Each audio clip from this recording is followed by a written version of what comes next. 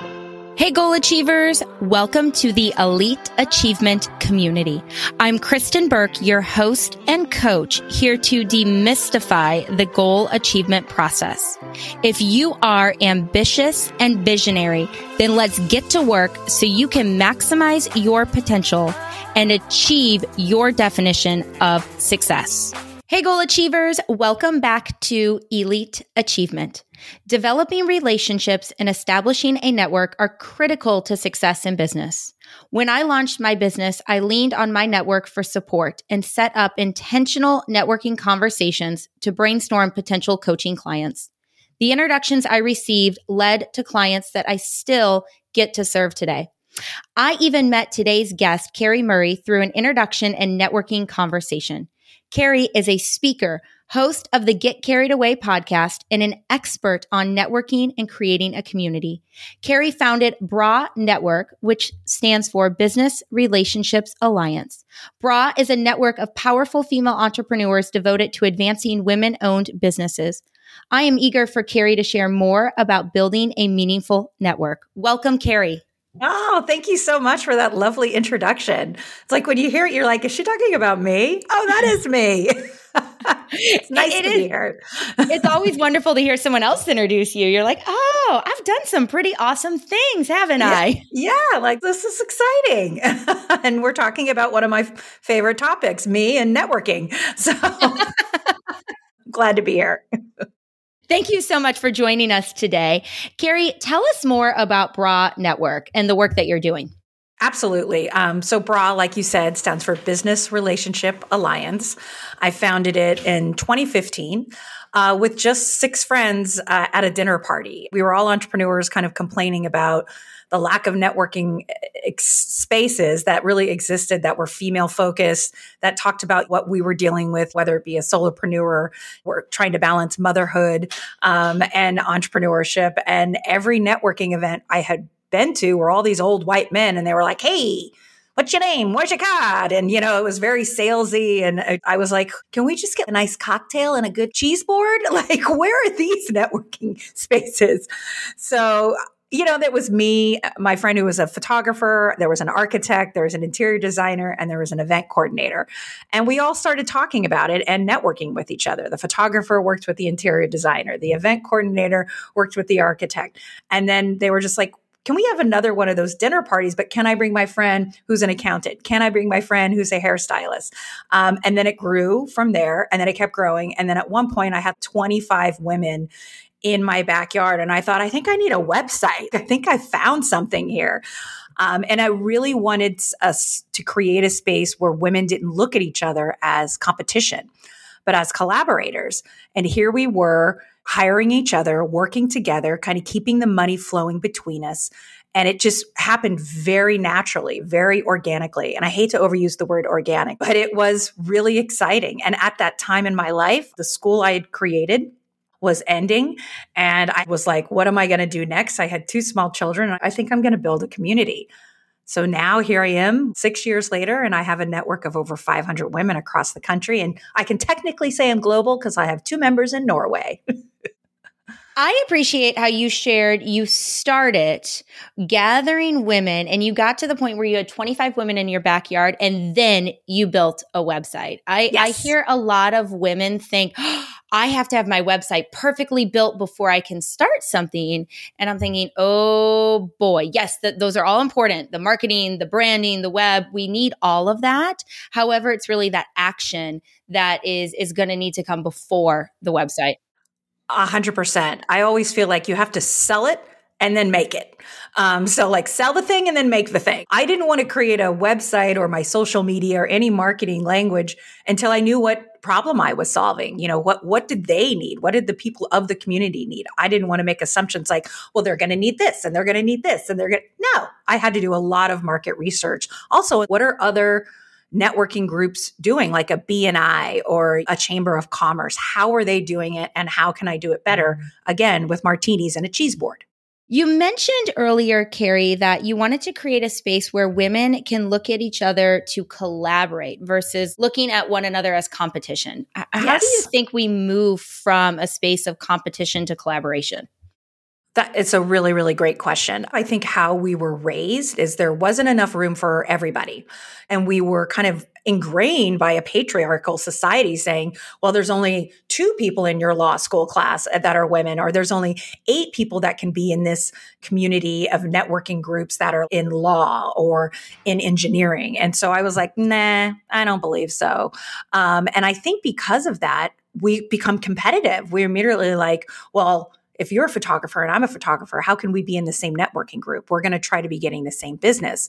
So the way I flipped it was I brought all the people in the same industry, photographers, jewelry makers, accessory designers, brand specialists. And I was like, let's be very clear on what we're selling and what we're charging, because I feel like that's where the competition comes in, right? So if you're a wedding photographer and you're only charging $1,500, and then there's a wedding photographer who's charging $8,000, why is that? Why aren't we holding each other up and up leveling our pay, but also our worth? So having that kind of uncomfortable conversation, and honestly, it usually comes down to the fact that they don't think they're worthy of making the $8,000 wedding, or they have imposter syndrome. Their perfectionism gets in their way. And so they don't make the leap to be like, actually, I am working. A wedding is 8 hours of work and you're getting $1,500. Like, that's ridiculous. So any photographers on here, please do not charge $1,500 for an 8-hour wedding. So that's where the conversation kind of began. And also combining companion brands, like a photographer knowing an event coordinator. They should be best friends because they're always going to find ways to collaborate. If I'm an event designer or if I'm a florist, and I'm with my client, they're going to say, well, do you know any photographers? We all do that, right? Because we trust the person we're already working with, and a referral is magic. It is like the best payday. And most of the community that makes up BRA has come from referrals. So I think that's why if I demonstrate and modeled collaboration with companion brands, then you can model collaboration with people who are doing the exact same thing you're doing. And believe me, there's so much business out there. There's plenty of business for everyone. If I leave with any advice, it's that.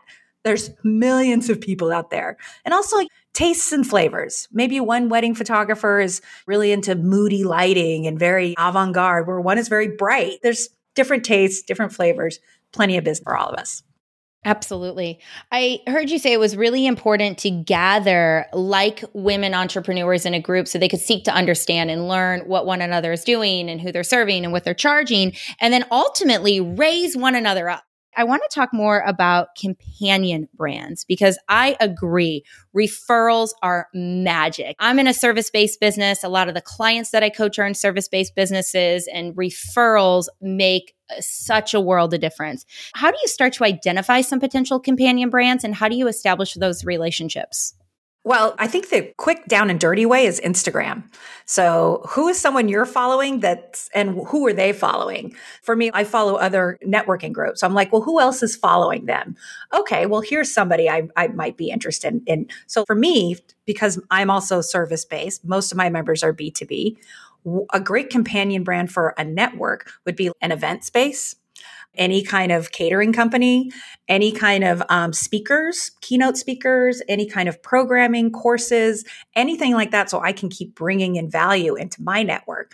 But if you are a branding expert, your best friend should be a photographer. Your best friend should be a videographer, a website designer. So then when you do all your branding and your messaging with your client, you can say, here is a list of people that do fantastic websites or do great photography.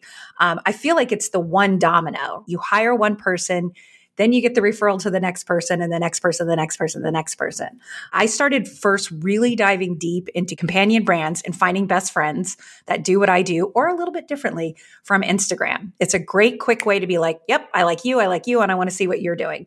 And it's a great way to eliminate all the noise. Like when you're on LinkedIn and you get all those automatic requests, hi, can I book a call with you? Like, girl, we just connected. I don't want to book a call with you. I think it's overly salesy and aggressive. And again, I don't like that. Here's my card kind of mentality. I think we should build relationships first.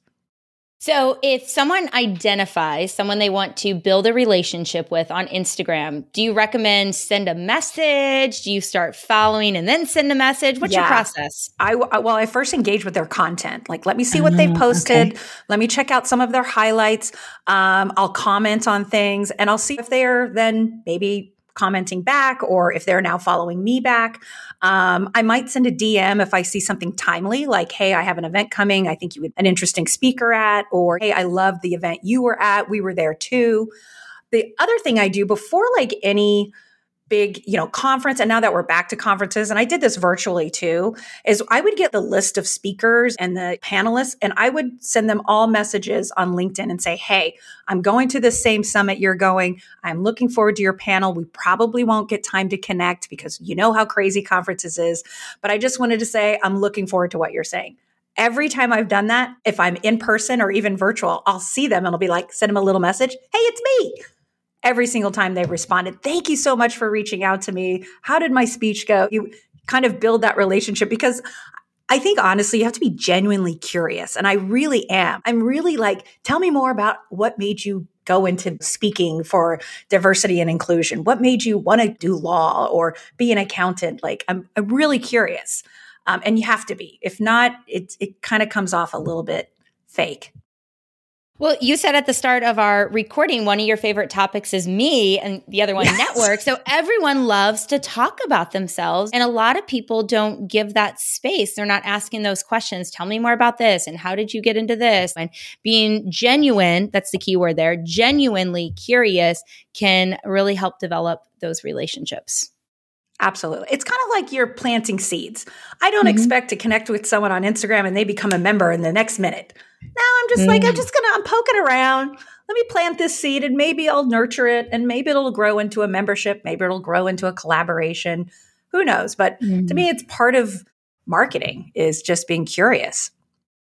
I think that's a great analogy to planting seeds and then letting go of the expectation of a quick result right away. And we're not sure where it's going to go. Could it be a podcast guest? Could it be a client? We don't know where it's going to go. Let's talk about what women need to thrive in business. In your opinion, what are some of the skill sets or characteristics women need to thrive in business? Yeah, I think the first one that should be said is to lose the hustle mentality.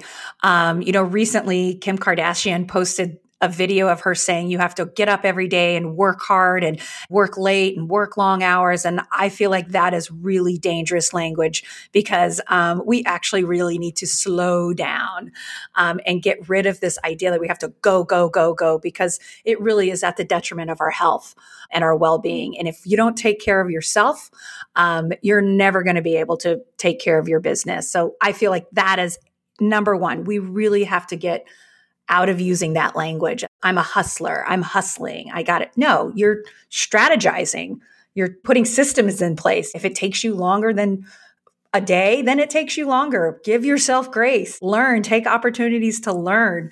So that would be number one, is definitely eliminating that hustle. I really cringe when I see that. The other thing is I think we also need to stop dropping the language of girl boss. I'm a girl boss. I'm a fempreneur, and just say, I'm an entrepreneur. I'm a boss. I have a business. I don't think we need to have the caveat in front of it anymore. It was kind of cheeky and trendy back in, the Me Too movement, but it's time to just say, I'm a boss. I run a business and I charge this much. I mean, was there ever a time when men were saying, I'm a boy boss? No, there wasn't. So they just said, I'm the boss. So I think those two things, get rid of hustle mentality, and we have to stop putting our gender and how we identify before what we do. Girl boss, womenpreneur, like stop. You're a boss. Just own it. I'll be honest, I struggle with the hustle mentality. A lot of the professional development I had, it came from an industry where it very much celebrated the hustle mentality. And so I brought a lot of that into my business. And Carrie, I'm starting to slowly unlearn. I don't need to celebrate if I've got the most amount of meetings on my calendar and I'm going back to back to back like crazy. I'm trying to find space and to slow down. And it's not easy though. I know for me, a lot of fear starts to pop up and like, oh, if I don't hustle, I'm not going to be successful. So how do we work through some of the fear that could keep us stuck in that hustle mentality? You find a community like the Bra Network to remind you. You really do, because we isolate ourselves, right? Especially if we're a team of one. When you get that first VA or when you get that first partner or independent contractor, you actually thrive. Like even if you've just booked a photo shoot and you're with another entrepreneur and you're like, oh, this is great to be in a safe space with somebody. So I really feel it's finding community. I mean, there was a time when we were all knitting quilts, back in the 1900s. And then there was like, we're all gathering berries together way back in the day. We did it as a group. We have this group mentality. And I think we still need to cultivate that as entrepreneurs who are working alone, and whether it's being on a co-working space virtually. That's why when you see these like the Riveter and the Wing and all of these pop-up co-working spaces, it's geared towards women. It's mostly because we need a space to just even be next to each other and kind of like parallel work. We may not know what you're doing and I don't know what you're doing, but I know we're together. So that's what I think we need to kind of wash ourselves of this go, go, go mentality. It's just going to burn you out. And then you're going to get angry and you're going to get depressed and you're going to want to chuck the whole thing. Yes. I'm not going to run my business anymore. Let me go do something else, which might not be what you really want. Right. You want to run your business, not your business run you. Tell us more about that. How do you get to a space where you run your business versus your business running you? Really, it has to do with productivity and discipline, setting boundaries. For example, I know that after about 3:00, I'm pretty much done. I'm a former teacher. And so my work was ingrained in me from like 8 to 3. After 3, I'd sit on the couch, grade some papers, have a snack. But so for me, I know that that's my work time. So if in that time I can't get interrupted by social media, I can't find myself being distracted, I really try to keep myself structured with boundaries and just really, really focus on my time. I don't need to talk to everybody. And I think that comes from clarity on what you're selling, and that's in your marketing. If people are always constantly saying, let's book a call, and you're selling something for like $300, $500, and that means your marketing's not clear. That means your website isn't clear. Like if you're maybe have a high ticket sale item, like an $8,000 wedding, you're going to have to book a call. Like you're going to have to get on the phone. But once you're on the phone, it's really your job to lose. I mean, there's a reason why they booked the call with you. They're already warm. But if you're selling a beautiful $25 pair of earrings, you don't have a conversation about it. People just buy it. Setting boundaries, I think, is number one for sure. Honoring your time. And the next level would be putting your systems in place so things are automated. So it's not you answering every single email. It's not you constantly refreshing, your Planoly. It's scheduled. It's either systems and automation. That will take so much off your plate. When things are working while you're sleeping, you wake up, oh, I sold all these earrings. It's great. For me and my business, being able to start to grow the team, you mentioned women can thrive when they bring on that VA. And I really saw that happen in my own business. And especially at the end of 2021, I brought on a second VA, and now I'm able to serve clients in a different way and take on different type of client projects. And so I think when you can get to a place where you're able to delegate, that can help you run your business. And don't you think your focus changed? Because now you're like, oh, I have to supervise these people. They're looking to me as a leader. So you kind of go, I'm fancy now. I have people looking to me. Yes. And that's one of the things, Carrie, that I know I talk to a lot of my clients about, because they don't always know how to best lead their team members when they bring them on to the team. So do you have any insight or experience in that leadership role? I think you have to think about it like you're dating.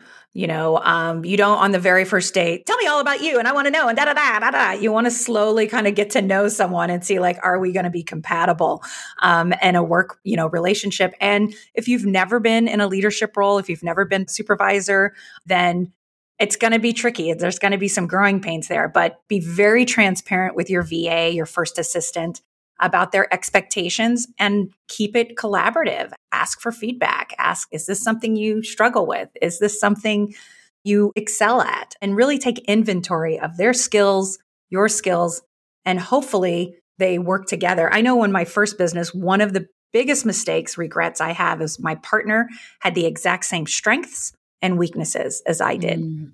So I needed someone who didn't have that. I needed someone who was stronger in the things I was weak in and weaker in the things I was strong in, because we were great at building curriculum and, finding teachers and motivating students, but we had no idea how to do payroll. We're like, what is this? So highly recommend finding your first VA to have different strengths than you do. Yes, absolutely. And I think your VA can help with boundaries as well. I know I've experienced that. I have VA that's helping with calendaring, and I no longer have to make any emotional decisions. My VA can do that on my behalf, and it's really helped with boundaries in my own business. Same thing, game changer for me too. When I'm just like, no, I'm not going to not go to that Pilates class. Do not book anything during that time. I'm going. As opposed to being like, if it was me, I'd be like, well, maybe I can schedule that call, or maybe I could just move Pilates to the next day, where the VA is like, no, she's not available 4 to 5. We've talked a little bit about the role a community can play in helping women achieve success as an entrepreneur, how we've done a lot of things historically in a community and it helps us lose that hustle mentality. What are some of the other benefits of having a community to turn to as you're growing a business? Are you enjoying this episode and feeling encouraged to take the next step towards maximizing your potential? Don't let that energy pass you by. Goal achievers consistently take action to achieve great success. Grab your free breakout plan right now at KristenBurke.com to begin your journey today. I think it's for when you're struggling and you can be vulnerable. You have a safe place to be like, I don't know what I'm doing, or I've decided to leave this and now I'm going to do this. But it's that feeling accepted and vulnerable where we can't really do that necessarily with our spouse or with our mom or with maybe our group of friends who aren't entrepreneurs. If you ever have I'm sure all of us have, if we're the one entrepreneur in our group and we're talking to a group of friends and they're all professionals, they don't get it. What do you mean you don't know? You're not making the exact same thing every week and every month. Well, no, I might have this many clients in May and I might have this many in June. That mentality is very, very hard. So I think a community can create a safe place for when you're vulnerable and when you have to ask the uncomfortable questions, because we get it. We've all been there. Absolutely.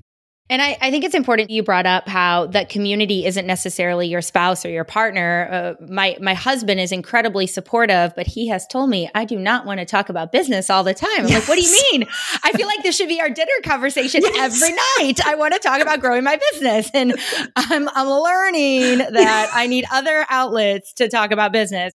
Let's talk about networking. What are some of the mistakes you have seen people make when they're networking? Not following up is probably the biggest one. Maybe you get an email, or say you meet someone at our next event, Cocktails and Conversation. There's cocktails, but the big part of it is the conversation part. Maybe you exchange business cards. Maybe you start to follow each other on Instagram and then you ghost them. You never hear from them again. And then maybe months later, you see them at another event. You're like, oh yeah, I went to email you. So I think that's the number one biggest mistake, is ghosting people or forgetting or not responding to an email. And if you forget who they are, sometimes when I get a business card or I start to follow someone, I make a note in my phone. It's like, oh, I met Amber at this event on this day. Amber had the great blue shoes on, or something like that. If people are shy and introverted, you got to have a networking buddy. So if you can bring someone with you, and Brawl, we call them bosom buddies because it's very punny, someone to go into a new space by your side, you're like wing woman, then I think that also kind of brings the introverts out a little bit and get a little bit more comfortable, because you're both kind of like, I don't know, what's this like? But I think the biggest thing is ghosting for sure, not following through. So let's say you make that big mistake, you meet someone, you forget to follow up. Do you think you just own it the next time you see the person? Absolutely. Say, girl, I didn't even email you back. I'm sorry. And we've all done it. I've done it.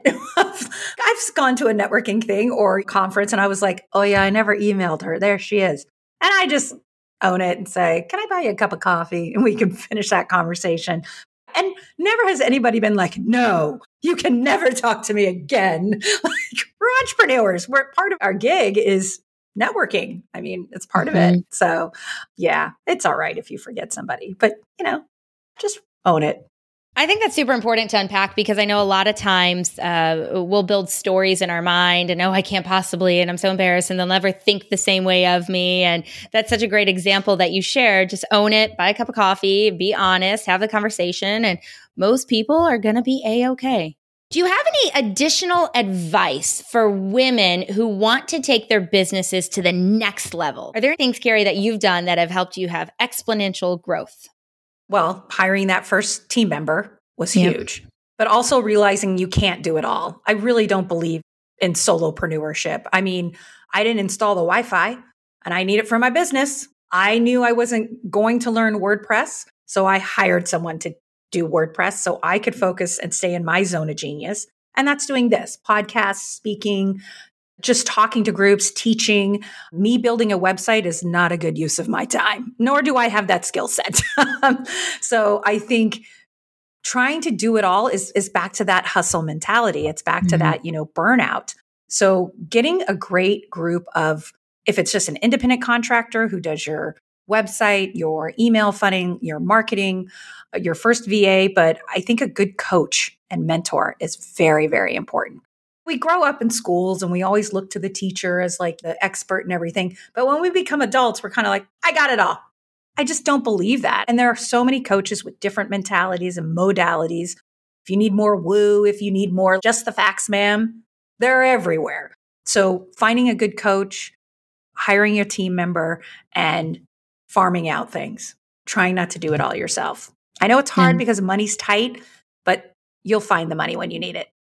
Every time I've made strategic investments in my business, I've been able to grow and get to another level and take on different projects. And so I think you have to understand your business financials and then invest accordingly, but it absolutely can come back to you. View it as an investment. It's a huge investment because if we don't invest, we're not going to grow.